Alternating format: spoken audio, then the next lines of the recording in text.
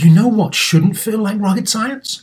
Planning a vacation your whole crew will love. With Carnival Cruise Line, it's all up to you. You can kick back or dive right into the fun. Paddleboard in the crystal clear waters of one of Carnival's exclusive destinations, Half Moon Cay in the Bahamas. Take an ATV ride through the jungle or just relax on white sandy Caribbean beaches. The fun continues on ship, from a ride on Bolt roller coaster to a moment of pure bliss at the Cloud9 Spa. Kick off the evening with a craft cocktail at any of Carnival's dazzling bars and lounges, and take your pick of restaurants from surf and turf to family-style Italian. Then settle in for an evening of live entertainment. Whatever your vibe is, you'll come home with plenty of stories to tell. So pack those bags, be sure to leave room for a few unforgettable memories, because no one does fun like Carnival. Book your dream vacation at carnival.com. Ships registry, the Bahamas and Panama. Apple Card is the perfect cashback rewards credit card. You earn up to 3% daily cash on every purchase every day. That's 3% on your favorite products at Apple, 2% on all other Apple Card with Apple Pay purchases, and 1% on anything you buy with your titanium Apple Card or virtual card number. Visit apple.co/card calculator to see how much you can earn. Apple Card, issued by Goldman Sachs Bank USA, Salt Lake City branch, subject to credit approval. Terms apply. Welcome to Star Talk, your place in the universe where science and pop culture collide. Star Talk begins right now. This is Star Talk, and I'm your host, Neil deGrasse Tyson, your personal astrophysicist, and I'm also the director of New York City's Hayden Planetarium at the American Museum of Natural History. My co-host today is Chuck Nice. Yes. Chuck. Hey, Neil. Looking good. Got your NASA uniform on. That is correct, sir. I am wearing a NASA shirt. NASA t-shirt. Very good. Trying to get in good with me. You don't need to do that. I love you no matter what. I appreciate it, man. I really do. Actually, when I cover, I'm wearing a shirt over top of the shirt, and I have to make sure that the N stays visible. Otherwise, it looks like ASA. Okay, fine. Which, for some reason, makes sense when I wear it.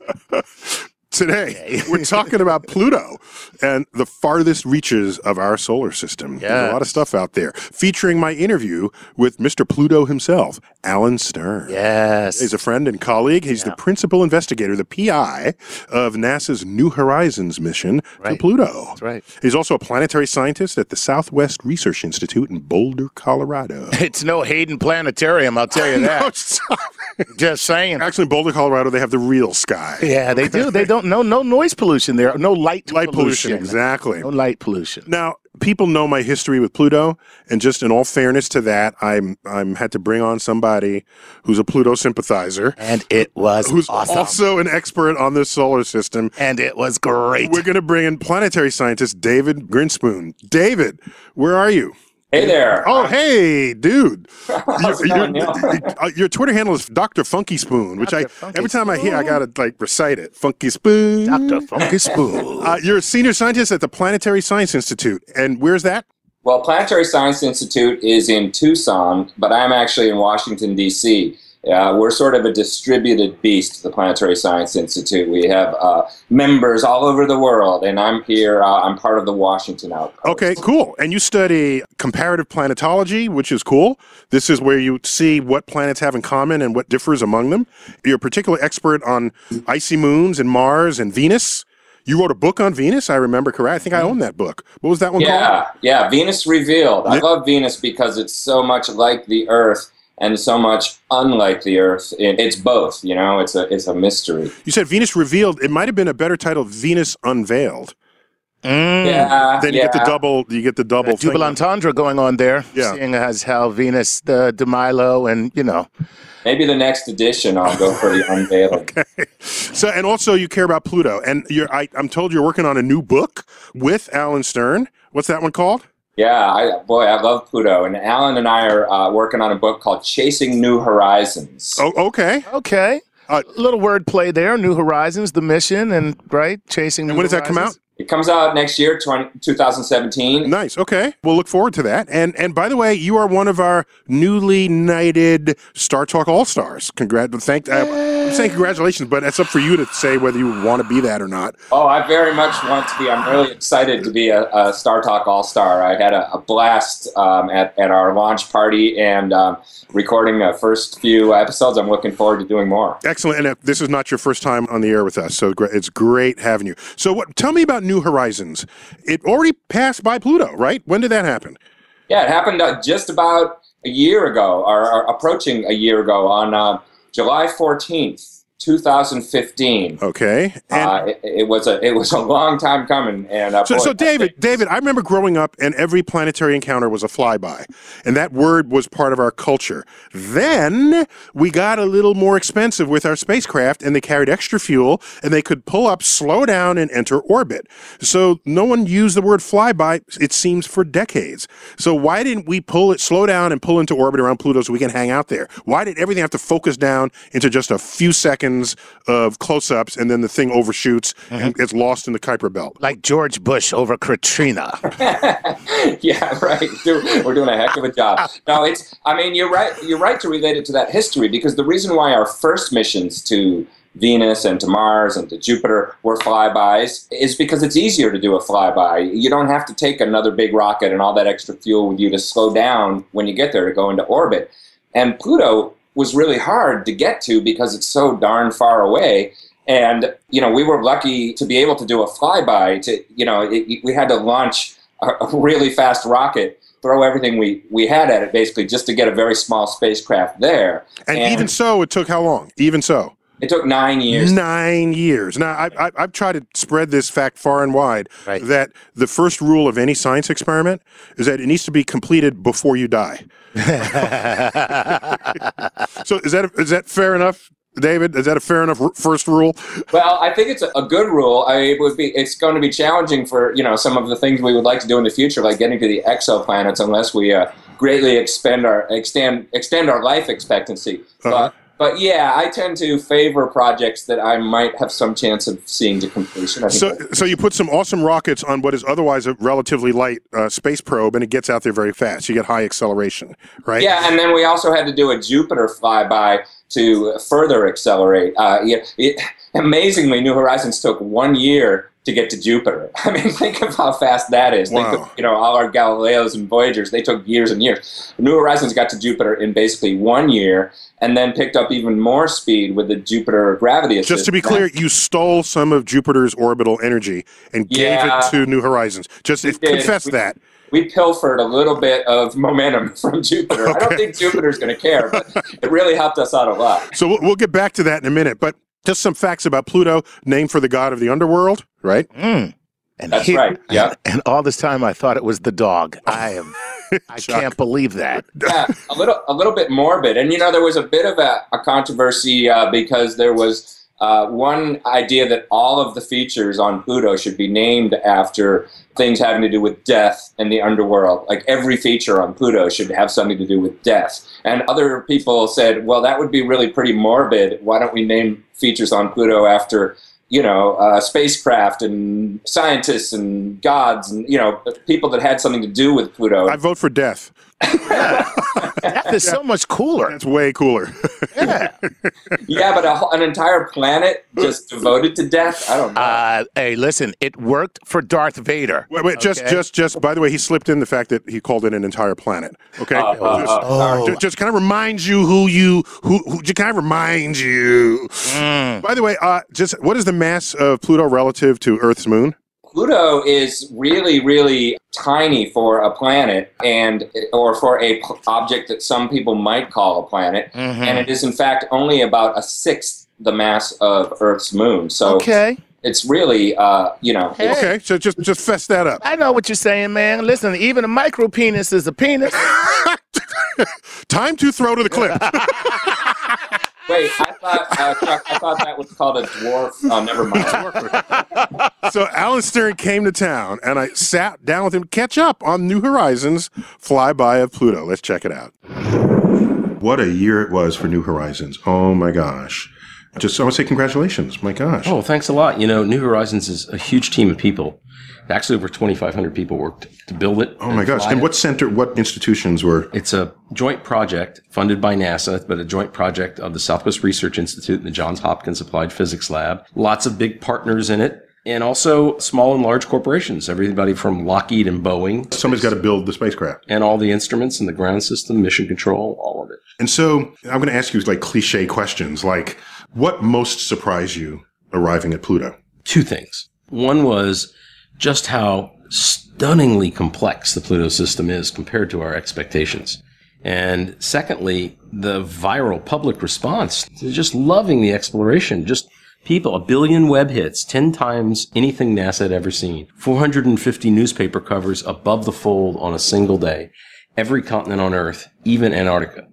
So the Antarctica Daily News? Exactly. I got a copy of it. It's not called that, but yes, they sent it to me from the pole.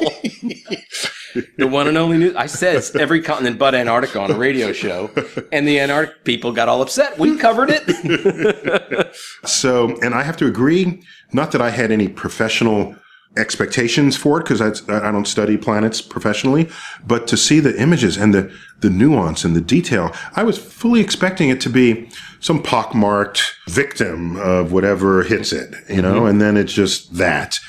But it had an entire surface personality that could not be explained by just things hitting it. And so I was delighted. Yeah, we see canyons, we see glaciers, we see evidence of potentially former liquids that ran on the surface. Mm-hmm. We see really varied terrain. It's like out of a sci-fi novel, 1,000-foot high methane crystals that run for hundreds of kilometers. So does this tell you that Pluto was plutologically active? Like, is there a word for the geology of Pluto? Very clearly. But it seems so little, and we don't think of tiny objects as having active geology. That's right. But is that a bias? It's a bias. The lesson of planetary science is we get surprised when we go to new places. This is the first time we've been to a dwarf planet, and guess what we discovered? It's a lot more complicated than anybody expected. There's a place we call Sputnik Planum on Pluto. It's a big ice field. It's 1,000 kilometers long. It's 1 million square kilometers. We can't find one crater on it. And we've age dated it from that, and it can't. So in other words, born yesterday. Yeah. In other words, you age date because you have some expectation of what rate craters would accumulate. So it's sort of like we know how hard it's raining, and you can say, well, this piece of paper has that many dots. How long has it been out there? Good. Versus some other piece of paper with more or less dots. And so that paper would have been out there longer, right? Yeah. And in the case, Sputnik Planum is the scale of the state of Texas, and it was created yesterday geologically. Whoa. This little planet is somehow active after 4 billion years. Any understanding of that? Nope. Okay, so what people don't understand is scientists love being stumped. We love being stumped, and we don't mind being wrong. Like, we thought Pluto would be simpler. We were wrong. This is wonderful. David, so you're a planetary comparative planetologist, right? And so how would you compare Pluto's features to other stuff going on in the solar system? I didn't see I didn't notice anything like it out there, but you've got a better mental inventory. It's marvelous. I mean, I'll admit to having some anxiety that in addition to just wanting the darn thing to work after all those years, I had some anxiety that maybe Pluto would be boring after all. It's small. Maybe it'll just be full of craters and not that interesting. But in fact, it's anything but. And there are features that are reminiscent of many other places. And yet there are aspects that are just all, pure Plutonian and nothing like it. Maybe the most similar place is Neptune's moon Triton, which is around the same size and, also a frozen outer solar system object that's largely composed of nitrogen ice. So are you saying they look alike, or they actually, so you've got some chemistry analysis of what's going on the surface? I'd say that, there's some similar features, but it's not like you would mistake one for the other. But you have nitrogen ice, that's frozen nitrogen, I guess. What else? Yeah. What else you have? You got nitrogen ice. You got traces of methane. Methane ice. Yes, mm-hmm. and also you have some features on Triton that are probably that are surely water ice. The sort of bedrock, the strong stuff on Pluto and also on Triton is water ice, kind of playing the role that the bedrock that rock plays. So just to be clear, so nitrogen ice, we know nitrogen, that we breathe that in our atmosphere. Yes. Methane is the gas that most people in urban centers would use in a gas stove. Right. So you're cooking with gas. Cooking with gas, right? It's also the gas that we make ourselves. Out of your butt. Okay, fine. Okay. I was going to say cows. Cows. Okay, fine. Cows. Yeah, comes out of their Comes digestive. out of their digestive system. Not ours. Right. Exactly. Okay. Yeah. It wasn't me, it was a cow. But methane, we're familiar with it as a gas, and you're saying it's methane ice, which means it's not only cold enough to liquefy the gaseous methane, it's cold enough to solidify liquid methane. And what temperature is that? It's, minus 200. I don't remember the exact. Okay, so Really cold. Really cold. But Very it's, cold. it's pretty darn cold. Yeah, you could have just said darn cold, and Yeah. that would have worked perfectly for us. So there are also, beyond what the chemistry is, there's surface features that are intriguing, one of which people illustrated with a Valentine-shaped heart. And so what is accounting for these bright and dark areas and these different colorations? Yeah, well, the bright stuff seems to be relatively fresh ice, meaning in the case of this heart, it may be as young as 1 million years old, which in terms of, planetology is like born yesterday. There's no craters on that thing, so it's really fresh. The darker stuff is probably ice that has been irradiated and mixed in with organic stuff that, the methane, of course, because it's being irradiated by ultraviolet from the sun, makes organic stuff like we're made out of, which is one of the cool things about these bodies is that they all have some organics. So it's a source of energy for methane to explore other chemical reactions.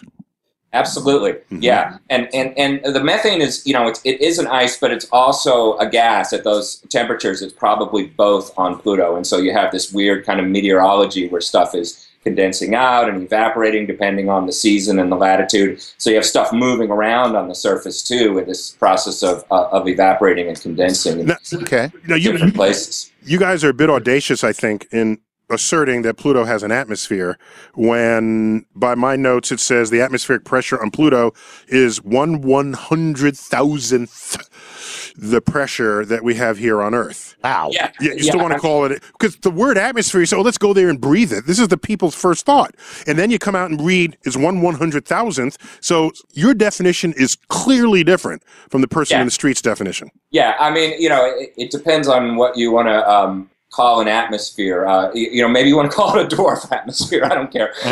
But it's, it is gas that's gravitationally bound to a planet and interacting with that planet's surface. And there's more of it there than there is out in the vacuum of space. So if you were on Pluto and you sneezed, you would actually get rid of the entire planet's atmosphere. You could probably sneeze some of that stuff right off. Probably could. Which is why the astronauts should always, bring some antihistamines when they go to a planet like that. So is there any kind of life anybody can imagine, presumably not life as we know it, but life as we don't know it, that could be sustained on Pluto, anywhere on it or within it? Absolutely. I think the most promising... You would say yes to that? Yeah, of course, because the thing is, as we're finding with a lot of these icy bodies out there, there's much more activity than we thought there would be, which means there's some kind of energy source. It's internal, probably on Pluto, it's radioactive decay that's moving around. Oh, so sources of warmth. Stress. Okay. Mm-hmm. And if you've got sources of warmth on a body that's largely ice, then you figure at some depth within, there's probably liquid water. So we think Pluto probably has an ocean of liquid water at some depth beneath the ice, and there's at least some energy source, and we see organic stuff on the surface. There's probably been some mixing. So okay, I think you're reaching for it there, I think. But here's one I'll grant you. All right, in 5 billion years, the sun goes red giant. All right, and it engulfs the orbit of Mercury, Venus, and possibly Earth. And that makes it much warmer in the outer solar system. So will that help out your life cause on Pluto? Definitely. I mean, as you say, I'm sort of reaching for it, for trying to find conditions that might support life today, and that's why I'm thinking about the interior. But yeah, at some point in the future, when the sun continues to heat up as it is doing now and goes, into its late stages, and the Earth zone of the solar system, what we consider the habitable zone now, gets uncomfortably warm, there may be, briefly at least, a habitable zone in the outer solar system. And yeah, Pluto might actually experience a time where you could even have liquid water ocean on the surface. Wow. So it's like planetary real estate. First rule, buy on the fringe and wait. Right, exactly. That's right. But also, wait, do you hear what David said? System. The future's in the outer solar system. Did you hear what David said? He said it might get uncomfortably warm here on Earth. Yes. I mean, we would vaporize. Right. I think that's what you're saying here. So Pluto might be the next frontier to move to when we can no longer live on Earth. Right. Or we'll just go to another solar system. Yeah, but at least it's moving in the right direction if we go to Pluto. So many new things were discovered about Pluto, and I asked Alan if it's any of that has changed anything, how we view Pluto, how people should view Pluto based on new information from New Horizons. So let's check out my interview. Other than Pluto's surface, as an object, has it changed anybody's notions of things dynamically? It's a thing orbiting the sun. Well, with the exception of Neil Tyson, it's convinced most people that it's a planet. Okay, I'm pummeling him now. I'm giving him a noogie on the thing. And then when people find out that if you drove around the circumference of Pluto, it's as far as from Manhattan to Moscow, they said, I didn't know it was that big. Yeah. I would say, whether or not anyone calls it a planet, I think I learned this word in the Carl Saganian universe, where we get to call it a world. And a world has a certain intimacy to it, a conversational intimacy, because it tells you that it's a place. Maybe we'll go visit it one day. It's interesting to think about and to explore. And maybe that's what matters here. Is it a world? The moons of Jupiter are worlds. They're planets. Alan Stern has planet on the brain. Yeah, well, it's important. My field is called planetary science, so I think it's important that we as practitioners understand what the central objects in our field are. And where Pluto falls in that is secondary to just having a basic, logical, consistent understanding of what are planets. And there's two ways to go at it. You can go at it scientifically. And scientifically, the geophysical planet definition says that when objects are big enough to be round by self-gravity. Gravity shapes it. And they're not so big that their central temperature causes them to ignite in fusion. Anything in between, which is from about 1/10 of Pluto's size up to about 10 times Jupiter's mass, will be called a planet. It's very simple. Or you could use the Star Trek test. When the viewfinder comes on, the public knows in about a half a second what they're orbiting. It's a spaceship, it's an asteroid, it's a comet, or a planet. Pluto passes by either test, but really, it's really about we as scientists being able to order things into boxes so that we can categorize. So it's our problem. In a logical way. It's not Pluto's problem. It's our problem. Well, Pluto's an inanimate object. Okay, but of course, whatever is your concern about the legitimacy of the vote, our community voted in 2006 for the new classification. Actually, I don't believe... Actually, not so. 4% of the International Astronomical Union was there. 4% voted. It was almost 50-50. And so about 2% voted each way, and it went the other way. On a vote made up of non-experts called astronomers, not planetary scientists, I'd like to redo that vote. Okay, so really get the experts. But fine, what I'm saying is, I don't think anything I did had anything to do with that vote. So, and that's the vote that sets the language. So 7 years ahead of that, running a very prominent exhibit at the American Museum of Natural History, you wanted to take Pluto and the small planets like it off the list of planets. Didn't you do that? No, not really. No, we never had a list of planets. That's the thing. We never said Pluto wasn't a planet. We just grouped it with the Kuiper Belt. So if I go over to AMH today, I won't find any numbers like 8? Never. There was never the number 8. I was misunderstood. I'm having the best time. The press misunderstood me and my team who did this. So Pluto's a planet. So no, we did. The institution did not commit to whether. I'm asking Neil. I think this is where you get to make. I think the disservice. Neil. Let me at least meet you halfway. I think if dwarf planet is a category of planet, I have no problem with that. What happened was people thought the dwarf planet meant it's not a planet anymore, and I agree, and that's where I can meet you somewhere. Good. So on the island. I like that. Dwarf planet is a category of planet. Just like category of dwarf planet. stars, the sun is a dwarf star. Would anybody it's a dwarf. deny it's a star? Yeah, it's a dwarf. Most people don't know it's a dwarf star, but it's a It's dwarf. true. Yeah. Yeah. That's pretty good, Neil. Oh, we're shaking hands. Uh-oh. On camera. Because Neil just said dwarf planets are planets. We can edit that out. You guys edit that out You later. probably will. Guys, I told you to edit that out. Why is it still in there? Oh my God. Let me just say, that is a deeply wounded man you're talking to right there. I mean, he just went Taylor Swift on you. He was just like, we are never getting back together, Neil. Never. It's a planet, damn it. It's a planet. So, David, what's your take on all this? Well, you heard me earlier in this conversation use the word planet, and that's almost my reflex. Like, I wasn't trying to be provocative or make a point then. It's honestly how I think of it. And I do understand how people that are concerned with thinking about orbits and classification of gravitational influence, might put dwarf planets like Pluto in sort of their own category. Mm-hmm. But as a planetary scientist, I go to meetings where we talk about planetary geology and processes of planetary atmospheres. And when we're doing that and we're doing comparative planetology, we do use the word planet often when we talk about Pluto. We're saying, well, this planet has a crater population that shows that this area is young, and people don't stand up and go, wait, they correct and go, no, you mean dwarf planet. That's because they've all been brainwashed. That's right. Maybe. Exactly. And can I just put it this way? Would this be fair to say, to look at dwarf planets and bodies such as Pluto, the way the statement would be, all human beings are apes. Not all apes are human beings. So could it be something along those lines when it comes to dwarf planets? Well, yeah. I mean, I thought the conversation between Neil and Alan that I just listened to was pretty interesting because to me, I definitely don't have a problem with the reclassification. I think that, we've learned enough about these other objects and even about the exoplanets, which they didn't even really get into, to re-examine the word planet. But I always thought it was a little funny to say, and a dwarf planet is not a planet. That was the part that seemed like sort of an add-on. Like a dig. That was a dig, you're saying. Right. So what I did, because of my episode dealing with the public and Pluto at the museum, I published a book called The Pluto Files, The Rise and Fall of America's Favorite Planet. Nice. And in there, it's a fact-based, and at the end, I save one little section where I have a 2-page expression of my opinion.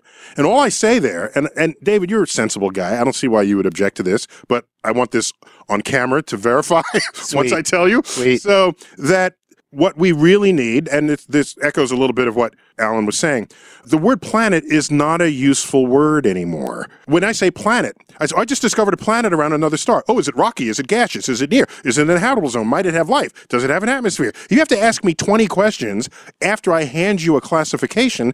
That tells you the word needs improvement. So the classification is far too large. Far too large. Far too large. And so we should have 20 different 20 different things. Right. Should be like rocky objects and gaseous objects, objects with rings, objects, and then find some words for that. That way I can say I found one of them, and then you're right there.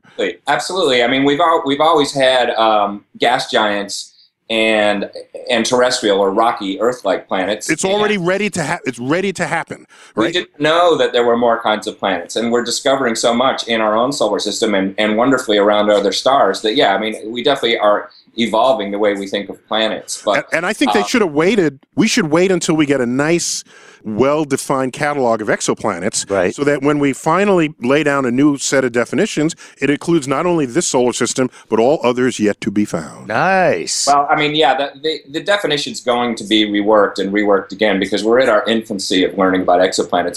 And the IAU, when they made this... International Astronomical Union. When they made this vote about Pluto, and I agree, I think most people agree that vote wasn't the last word and that it wasn't that well done. A lot of people that even sort of agree with the decision acknowledge that was sort of rushed and everything. But also another thing is that they didn't really deal with the exoplanets at all. They were just like, well, we'll wait on that.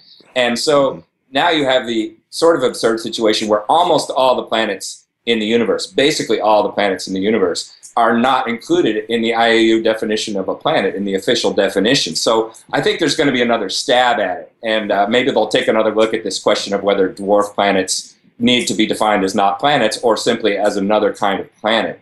In a certain sense, I don't really care.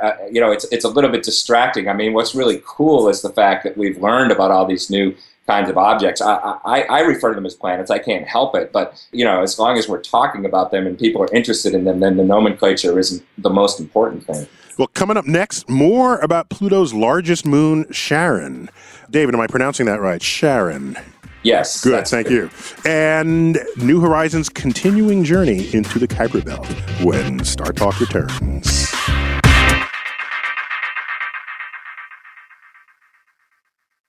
Sleep, grocery shopping, themselves, just a few things working moms seldom have time for. And during tax season, you can add taxes to their list. So for all you working moms, make the easy switch to H&R Block and have an expert make easy work of your taxes. H&R Block guarantees your taxes are 100% accurate and your max refund or your money back. Plus, with their no surprise guarantee, you'll always know the price of your tax prep before you begin. You can even have an H&R Block Tax Pro do your taxes in a Block office or online from the comfort of your own home.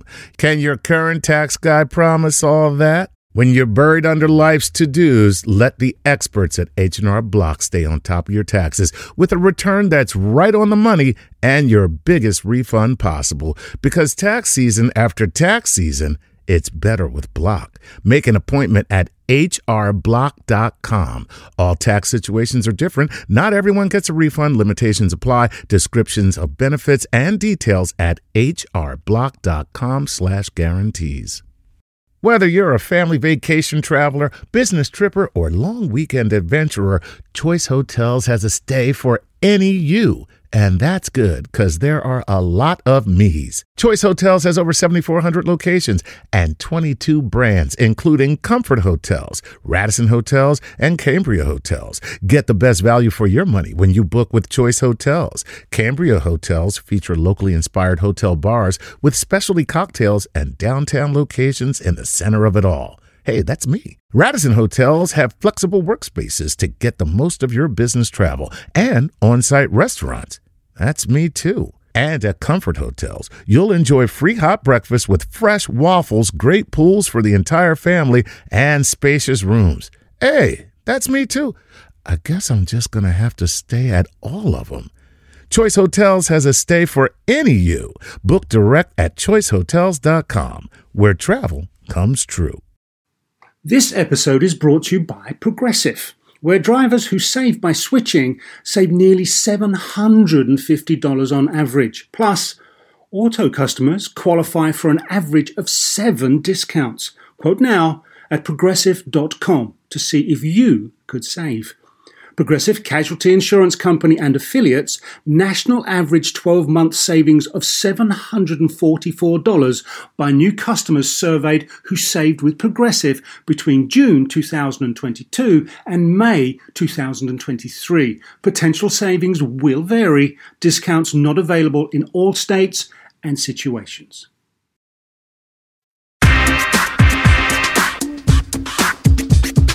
Welcome back to Star Talk. I'm here with Chuck Nice. That's right. And our guest via Skype, planetary scientist David Grinspoon. Dr. Funky Spoon. That's because that's his handle. That's his Twitter handle, Funky Spoon. David, why are you funky? Well, some of us are just born that way. Right on.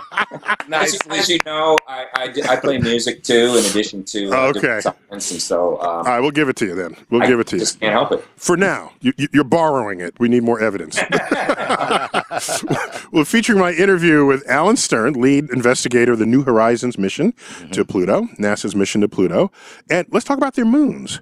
All right. For the longest while, we didn't even know Pluto had a moon. But you know what? Here's the thing. Well, before you get to that, because I know you teased that talking about Charon, I need to talk about the fact that I just want to know how you feel about getting hate mail from children for killing Pluto. Oh, yeah, because I got blamed. I know you got blamed. And you know what's funny? I hate to say this, but Alan almost blamed you in earlier when we heard in that clip. It was like, you and your team, Neil. Right. And it was almost accusatory the way he stopped short of a. He stopped short. I have a of file cabinet drawer of pissed off, angry third graders. Whole classes, the teacher organized rebuttals. Yes. Okay. Look, I happen to have one right here. Well, you got one? Yes, I do. Dear Dr. Tyson, you are a big poopy head. I remember that one. Pluto is my favorite planet. Okay? Yeah, I was a poopy head in that moment. Yeah. So, and yes, yeah. So I was like the leading edge of this. David, can I get some sympathy or something from you for that? Well, yeah, of course. I was working at the Denver Museum when all this came down, and I'd have kids, freaking out and wondering what happened to Pluto. I mean, people get very emotional about it. Why is that? Why is it? I mean, seriously, if you said to me, like, Venus is our solar system's whore, nobody would get mad. It'd be like, oh, well, you know. Okay, fine. Yeah, I think it's... What is it? I think in America, that's why I subtitled my book, The Rise and Fall of America's Favorite Planet. Right. Because an American discovered it. Oh. And it was discovered the same year that Walt Disney first sketched the dog that would get the name Pluto. So, and when you're a little kid, when do you first learn about the solar system? In like 3rd or 4th grade? Right. When are you first doing cartoons? Yep, same time. Around the same time. So the time you learn about the planet, you're learning about the dog, you're admiring. Exactly. So I think Americans had a little extra attachment compared to the rest of the world. I asked people in Europe, in France, I said, do you care that Pluto's, to quote, demoted? I don't care. Are you kidding me? Pluto is a peasant planet at best. Hey, Chuck, I got to tell you, it does upset me a little bit when you talk about Venus in that way. But it is. Of course, it would upset you that way. I think there's something about it being small and kind of an oddball and maybe a little bit of an underdog. Gotcha. That people were sympathetic with Pluto, and it's actually a very interesting phenomenon. Well, plus we would learn that Pluto had a moon in 1978. A moon of Pluto was discovered named Charon. Charon, which was the name, correct me if I'm wrong, David, the name of the ferry boat driver that would carry your unfortunate soul across the river into Hades. Is that correct? Yeah, it was also the wife of Jim Christie who discovered Sharon. Was named Sharon. Oh, so nice. Okay, that was kind of a twofer there. Mm-hmm. But, okay, and so but some people pronounce it Charon, but I Sharon works for me. And also it's not only Charon, but it's got 4 other moons. So Pluto has at least 5 moons. Is that correct? Yeah, and actually it has only 5 moons. I mean, as far as we could tell, one of the things New Horizons did was look really carefully to try to discover other moons, and they actually were very careful because there was this worry that they might hit something. So there was this whole hazard avoidance sense of we really got to make sure there aren't any other small objects in orbit around Pluto. That would be embarrassing. Yeah, exactly. Something really tiny would doom the spacecraft at those speeds. But all they found was this one giant moon, Charon, which we already knew about, and then these 4 smaller moons, which are named Nix, Hydra, Kerberos, and Styx. And wow, you're right. Everything does have to do with death around Pluto. Yeah. Well, this was the thematic relevance. All the moons of Jupiter are named of Greek characters in the life of Zeus. Zeus being the Greek counterpart to Jupiter. So we try to be mythologically consistent. I mean, why not? Just as an homage to the Greek and Roman history of all of this. So during the flyby, the New Horizons mission also got a good look at Charon. And so I asked Alan Stern about that. Let's check it out. It's 1,200 kilometers, 750 miles across. It orbits pretty close to Pluto. So if you were standing on Pluto, it would be much bigger in the sky than seeing a full moon. And also, it's about as bright as a full moon because it's icy and very reflective. Oh, because the moon itself is not very reflective. And our moon is kind of just dirt. It doesn't reflect. It's just dark dirt. But Charon's icy, and we've discovered that it had a really interesting geological past. It has the largest canyon Wait, just to be clear, as bright as a full moon looks to anybody at night, it would be much, much brighter if it were made of ices or something more reflective than its current substance. So, you mean our moon? Our moon, right. Yeah, I just want to make that clear because people talk about how bright the moon is. Or I can read by moonlight or jog by moonlight, but it would be way brighter if it weren't so dark. Exactly. Right. Okay. Yeah. Yeah. As a matter of fact, so we've learned that Charon has something no other place in the solar system has. It has a dark pole, like an antipole or cap. It has no atmosphere, but it apparently used to in the past, because there's some telltale evidence of that. There's evidence that it used to have an ocean on the inside, like Europa. Whoa, because Europa has a subsurface ocean. Yeah, right? Okay. We found that the inside has ammonia ice in it. And we see that in the ejecta blankets of craters, where we can tell the composition of what came out of the center. Ooh, so there's a term for that. I never knew it had a term. So an asteroid or some impactor strikes, and it makes a hole deep enough that whatever is below the crater range splashes up. It excavates that material. Yeah. And Sharon's got this enormous canyon system that dwarfs the Grand Canyon. It's just another cool place. I think we need to rename our Grand Canyon. Because now that we've got there's the Mars, everybody's got a canyon bigger than Earth. What do you think? We got to rename this. Even Pluto and Sharon. Yeah.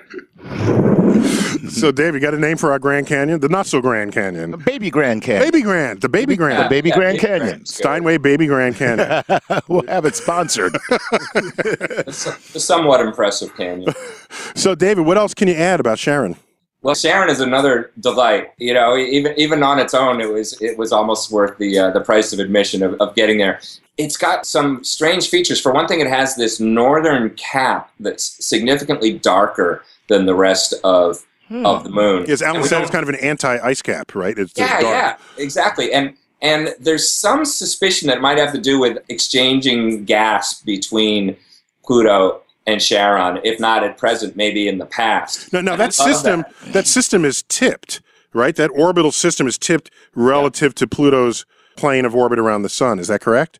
Yeah, exactly. But it's tidally locked now. So if you were on Charon, there'd be one place on Charon where Pluto would always be overhead, and you could just stay there and go around and watch Pluto go by. In other words, Charon does not rotate relative to Pluto. Yeah. Yeah. It always shows the same face. Yeah. Mm-hmm. Mm-hmm. Yeah. Wow, that's pretty cool. Yeah, it's very cool. So it's double tidal lock. Yeah. Did I tell you? In high school? No. I didn't tell you? No. I didn't tell you? No. Okay. In high school, I wrestled in high school. Well, that I knew. Okay. I was undefeated, and I was captain. Okay. I was kicking some serious ass, and I wanted to invent a new wrestling move called the double tidal lock. Doesn't it sound like a move that has to have that name? Right. Okay. So, but I never perfected it, but I'll show it to you later. We got to don't show me. So, David, tell me about moons. Our moon, they've been talking for a long time about moons being important to develop life on a planetary surface. Why? I've never really agreed with that connection. Maybe you can bring me on board. I don't know if I agree with it either strictly, but the logic is that on Earth, our giant moon, and by the way, Earth and Pluto have in common that they have the two giant moons in the solar system as far as the relative size of the moon to the planet. Earth's is rather extreme. Pluto's is even more extreme as being a sizable fraction of the planet. Yeah, in fact, for Pluto and Charon, the middle point of their gravity is outside of the physical body of Pluto, right? So it's a double planet. It's basically a double planet. Whatever. Damn, you got me to say planet. Damn. I was just about to say. You just said planet. This is diabolical plot. Okay, go on. The idea on Earth is that the moon stabilizes Earth's climate by acting almost as like the outrigger on a canoe, by preventing the axis of Earth from wobbling more. And it certainly has played that role. Now, whether you could say without the moon, Earth would be lifeless, or would just have life that had adapted to somewhat more wobbly climate, I'm not sure. But that is the idea. Yeah. I did not know that. Yeah. So the moon, our moon, acts as a keel, kind of? In a way, yeah. Exactly. That's amazing. That's right. That's exactly right. And so gravitational keel. A gravitational keel. I would say look at the temperature range over which we survive or even thrive anyway. Right. On Earth. We have humans living at the equator. That's true. And Eskimos living in the Arctic. Right. So I don't think that we would fear that. Plus, I agree with you. I mean, you can imagine somebody looking at our planet from some other kind of planet and going, oh, look at these seasons. They have winter and summer. Nobody could possibly live there. Right. It may just be that kind of argument. Okay, cool. So New Horizons went by Pluto and it kept going on a flyby, and it's looking for other stuff out there in the Kuiper Belt. I had to ask Alan Stern, what's next for New Horizons? Check it out. So back in October, November, we fired the engines a series of times to target it for its next flyby. It's about 1 billion miles past Pluto. It's a building block of these small planets, like Pluto and Eris and the others. Mm-hmm. It's about the size of Chesapeake Bay. It's 4 billion years old. It's always been in the deep freeze, so it's scientifically a great sample of that early era. Okay. It doesn't have a really good name yet. It has a license plate. It was detected by the Hubble for New Horizons. It's called 2014, which is the year it was found. MU69, which is a jawbreaker. Okay. So we'll do better. We're going to have a naming contest with NASA and pick something. Good. So that's going to be another flyby. That'll be a flyby. All right. And we know when. It's a very easy date to remember. It's January 1st, New Year's Day, 2019. 2019. Okay. Yeah. I'll put that on my calendar. And again, you're flying by. Do you have fuel for yet a third destination? Probably not, but we have plenty of fuel to run the spacecraft on a Voyager-like mission way out to the heliosphere. Oh, okay. Yeah. Because that uses less energy, of course. Yeah. Okay. And of course, this is the fastest spacecraft ever launched from Earth. Right? It is. And you will leave the solar system the way Voyager did. Exactly. Okay. Will you ever overtake Voyager? No. Oh, that's too bad. And a lot of people wonder why. If it was the fastest launch, how was Voyager ahead and staying ahead? I think because Voyager cheated. It got some extra boost from Jupiter, I bet. It got 4 boosts, one from each giant planet. Oh my God, I didn't know it was all 4? Yeah. Oh my God. And we only got Jupiter, so they're a little faster than us. Okay. But that's fine. Okay. So this is stealing some of the orbital energy of a giant planet, and you get a little boost out of that. Yeah. Okay. That's fine. I don't think the planets mind. I don't think they notice. They're inanimate objects. So, David, tell me something about the Kuiper Belt. It's real enough and it extends out there? It's, the Kuiper Belt is this vast outer realm of our solar system that we really didn't even start to learn about until, the 1980s and 1990s. And by the way, it's not a coincidence. It's not simply a coincidence that that's around the time where people are wondering whether Pluto just belongs in the Kuiper Belt as a species of object, right? Absolutely. Yeah. No, that was the discovery that led to this whole question of reclassification. Right. Was the fact that there are lots of objects out there, not just Pluto, and that led some people to say, "Oh, well, how many is lots? Oh gosh, it's. By the way, when you're funky, you can't use the word "gosh." Right? Just those two. Well, damn. There you go. That's funky. Gosh darnly. Golly gee. Diddly do. I'm telling you, only barring that funky moniker. You got to keep earning it. But go on. There are millions of objects in the Kuiper Belt. Because you get to smaller and smaller objects, and there are just little chips of things too, because it's been collisional in the past. So it's vast. And you call them objects, but we can call them comets. They're icy, right? Yeah, well, exactly. If you took them into the inner solar system, a lot of them would turn into comets. They'd start to develop tails and evaporate material. Like Pluto would do. Yeah, go on. And the larger ones are, as we've been discussing, dwarf planets. The larger ones are round because of self-gravity. Mm-hmm. So there's a whole spectrum of objects. It's a vast realm. It's in a lot of ways, it's the largest part, the main part of our solar system in terms of number of objects and in terms of the volume of space it takes up. And it is a belt, by the way. It's not a sphere of comets like we have farther out in the solar system. It's concentrated along that plane where the planets all. So you have the Oort cloud, which is an icy body of comets, a zone of comets which is spherical, so we call it a cloud. And this is a belt like the asteroid belt, which is kind of slightly flattened in a plane. So this is the lingo. Yeah. Okay. Yeah. Mm-hmm. It's a thickened belt. The objects are they're not all neatly in that plane. They're all a little bit tilted so that it's a fat belt, but it's not. They're not isotropic. That is, they're not equally in all directions. They are concentrated in the plane that the planet's orbiting. So this will go on for another. How much power does the thing have to keep going? It's supposed to, in terms of it's got a plutonium power source, and quaint. So Very nice, isn't it? It's plutonium. Yeah. we sent plutonium past Pluto. Yeah, not uranium. That would be a Uranus thing. But a Pluto. It's going to slowly lose power, but it's going to last for decades, probably at least until the 2040s. They should be able to stay in contact with it, just as we've been able to stay in contact with the Voyagers for decades after they completed their primary mission. And just if I remember correctly, you cut your teeth on Voyager, didn't you, back in the 70s and 80s? Yeah, I was a student, an undergraduate intern at the Voyager Jupiter encounter in 1979. It was a really life-changing and mind-blowing experience. Wow, we have so much in common. I watched every episode of Star Trek Voyager. Yeah, pretty similar in some ways.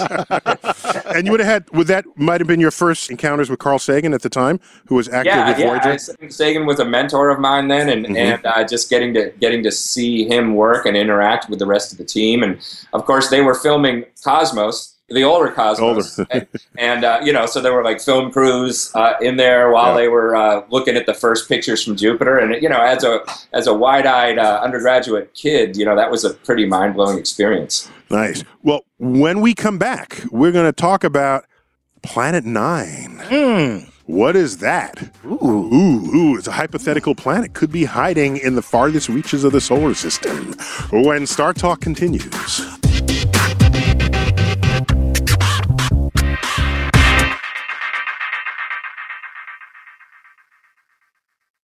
Planning an international trip and want to learn the language of your destination? Then check out the language learning program Rosetta Stone on desktop or as an app. Rosetta Stone is designed to immerse you in the language you're learning. Plus, the True Accent feature even gives you feedback on your pronunciation. Don't put off learning that language. There's no better time than right now to get started. For a very limited time, listeners can get Rosetta Stone's lifetime membership for 50% off. That's 50% off unlimited access to 25 language courses for the rest of your life. Redeem your 50% off at rosettastone.com today.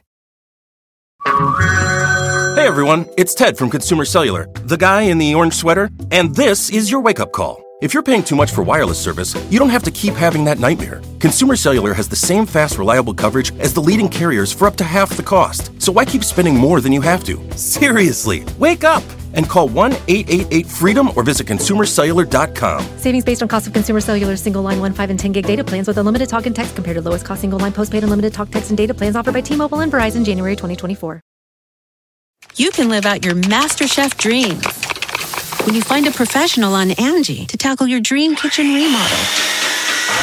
Connect with skilled professionals to get all your home projects done well. Visit Angie.com. You can do this when you Angie that.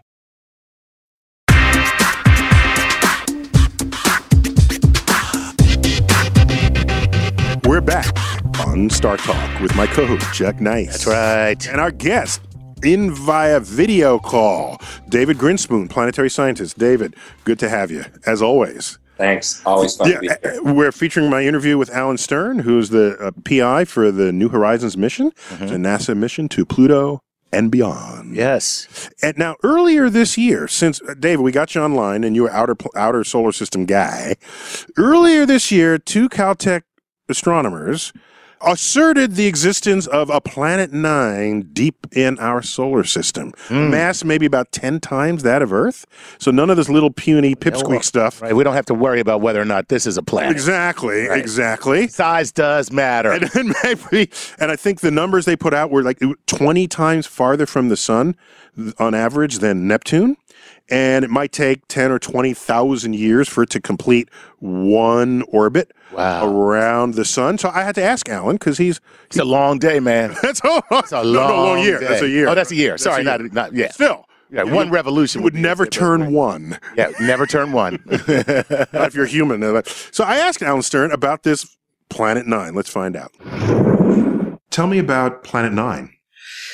Pluto? This guy. I'm pummeling him again. Let the record show. I was widely quoted, actually, I think it was Nadia Drake that did the article that asked me about that designation, which I really think. See, that's a beef between you and Mike Brown. I think Mike Brown named it Planet 9. Yeah, right? and I think that was disrespectful of Clyde Tombaugh and his living relatives and the legacy of what he did. So I was widely quoted as saying apparently Caltech professors can't count. That became a hashtag. Caltech can't count. I missed this. Was this in a Twitter war? Just a couple weeks ago. Oh my gosh. Yeah, it was a Twitter war. Okay. But we had a good time. But if you actually count all the objects that are small planets in the solar system, it's actually up around 23. Yeah, it's a couple of dozen. And so, he probably should have. there are many more creative things he could have called it as a placeholder name. He could have easily just called it Planet X, and that would have been perfectly fine. It would have been even cool. Yeah. And it's mysterious. With the X-Files. Yeah. Okay. And so, can you comment on how Planet 9 was discovered? Should we have as much confidence as Mike Brown did in the method?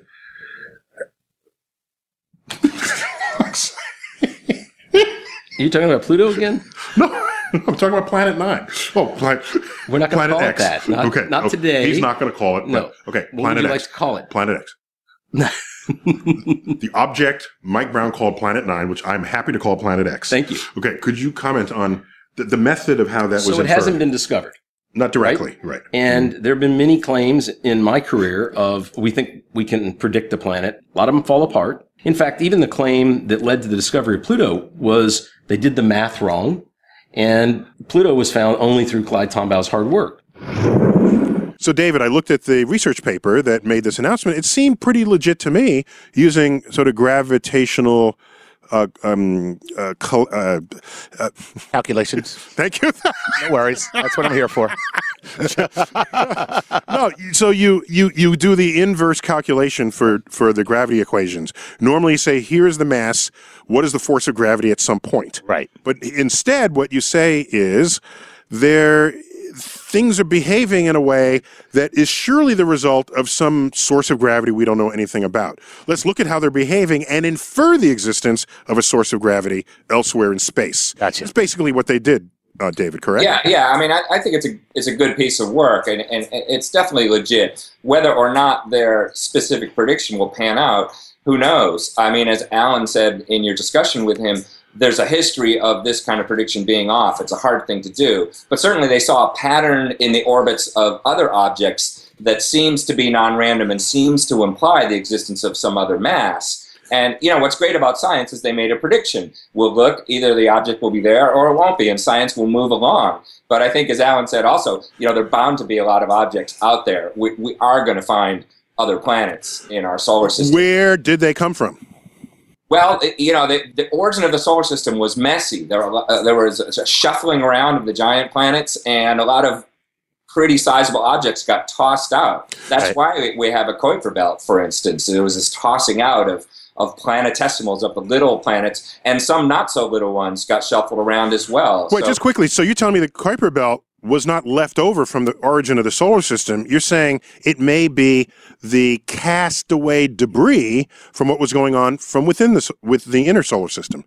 Yeah, I mean, well, it's left over in the sense that it's a remnant of that process, but that process was one of shuffling around and tossing things out of the inner solar system and ending up elsewhere. There was a lot of chaotic... It's our inner solar system's junkyard, basically. That's what you're saying. It's our inner solar system junkyard. So it might have so there's some what you're saying is there are much larger castaways out there. If this prediction is correct, it might not be the only one, because we only happen to infer its presence because it has a visible effect on other Kuiper belt objects. But there could be many large planets out there, is what you're suggesting. Yeah, I think there should be, based on what seem to be the best theories we have of solar system formation. And it may be that, this specific prediction, even if it's wrong, will lead us to other things. I think we will find more planets out there. So is this going to give us another source of predicting mass extinctions on Earth? That this thing only comes around every 10 or 20,000 years? That'll disrupt Kuiper belt comets and send them raining down on Earth? Well, it could. I mean, you're referring to, there was this idea of Nemesis, which was basically a companion to the sun, which every once in a while would disturb the outer cloud of comets and send objects in. The problem with that is that I think the evidence that there's a periodic signal that extinctions come in regular intervals isn't really very good. And so it may be explaining something that doesn't really need an explanation, So I'm kind of skeptical of that, just because I don't see the signal in the data of Earth. So it turns out, in addition to Planet 9, Alan Stern told me Planet 9 could just be, Planet X. Planet X, right. Could just be the tip of an iceberg of many, many larger planets in the outer solar system. Let's check it out. Modern planetary science is pretty sure that as we can look further and further with better and better technology, we will find more planets further out, and lots of them, and even big ones. And big ones like Neptune size, like certainly Earth size. Yeah, at least Earth their size. models suggest that Earth-sized planets in the Oort cloud are a good bet. So we should watch that space. Yeah, we absolutely should. It'll be exciting. Yeah. But we're going to have to get used to the number that there are just large numbers of planets, just like there are large numbers of stars. And who knew in the 20th century that the solar system was so good at making so many planets? And are some of these planets, do we think, escaped from the inner solar system and they're just sort of wandering out there? Well, a lot of the ones that are in the Oort cloud came from the middle solar system, the region of the giant planets. When the giant planets got big, their gravity was enough to clear out all kinds of stuff, littler stuff. It threw the comets to the Oort cloud. It threw a lot of comets out of the solar system altogether. It threw the planetesimals, which are 10,000 times bigger than comets. It flung small planets around and even big planets, because Jupiter can haul an Earth all the way to the Oort cloud. I didn't know that. Oh, my God. Well, of course. Why not? I mean, it's Jupiter. In fact, there's a theory that some dynamicists work on that indicates that even a Neptune or Uranus may have been ejected. There may have been a fifth giant planet in our solar system. And so some of those things got thrown completely out into interstellar space, and some got stuck on the very edge of the solar system, the lip of the potential well, called the Oort cloud, and it's kind of the solar system's attic. So once again, got thrown up there, and we're going to go find it. When so the more we learn about it, the more nuanced and the more complex it is, and that's a good thing. Yeah, I think so. David, give me some final reflections on all of this. Well, the Oort cloud is a magnificent structure. We think of the stars as so far away and our solar system is isolated, but if you include the Oort cloud around our star and those probably around others, then they're almost touching. I mean, the Oort cloud goes maybe a third of the way to the nearest star. It's something like a light year in diameter. And just to clarify, we're not speaking of a gaseous cloud here. We're speaking of a volume populated by a swarm. I love that word. Yeah. A swarm of icy bodies. Right. Yeah. That from a distance it looks like when you say a cloud of bees. Right. Same kind of thing. Same deal. Yeah, and it's an isotropic sphere, meaning that it's not flat like everything else in the solar system. It's completely round. There's many comets in any direction you can point from the sun. And it's the sort of reservoir of icy stuff that once in a while something gets disturbed by a passing star or one of these planet X's or whatever and comes flying in towards the sun. And that's when we see it develop a big tail. And so what's cool, I think, if a comet comes in from above the solar system, we know it's going to be an Oort cloud comet, because that's the only thing that actually has comets that can come from that direction. That's right. Right. So Chuck, how do you make of all this? Well, I think that it's very clear that people are passionate about planets, which I think is a good thing. And I just love that there are scientists having Twitter wars like Donald Trump. I think that is awesome. So Twitter wars over things other than Donald Trump's hair. Exactly. I think that's great.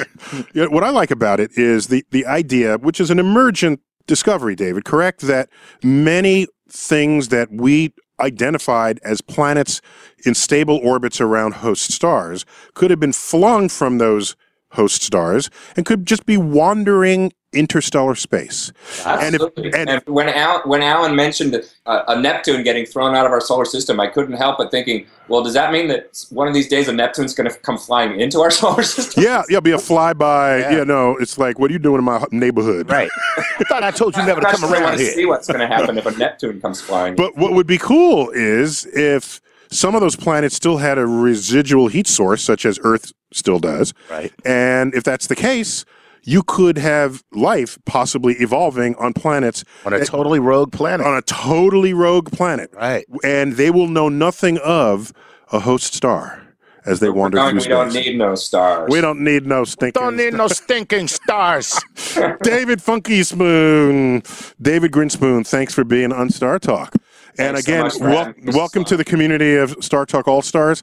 Look forward to seeing you in many ways and times. Thanks a lot, Neil. And Chuck. Yes. Always good to have you, man. Always good to be here. This has been our show. Thanks for tuning in to Star Talk, featuring my interview with Alan Stern. And as always, I am Neil deGrasse Tyson, bidding you to keep looking up.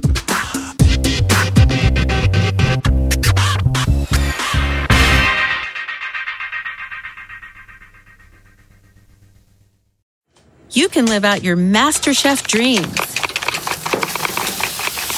when you find a professional on Angie to tackle your dream kitchen remodel. Connect with skilled professionals to get all your home projects done well. Inside to outside, repairs to renovations. Get started on the Angie app or visit Angie.com today. You can do this when you Angie that.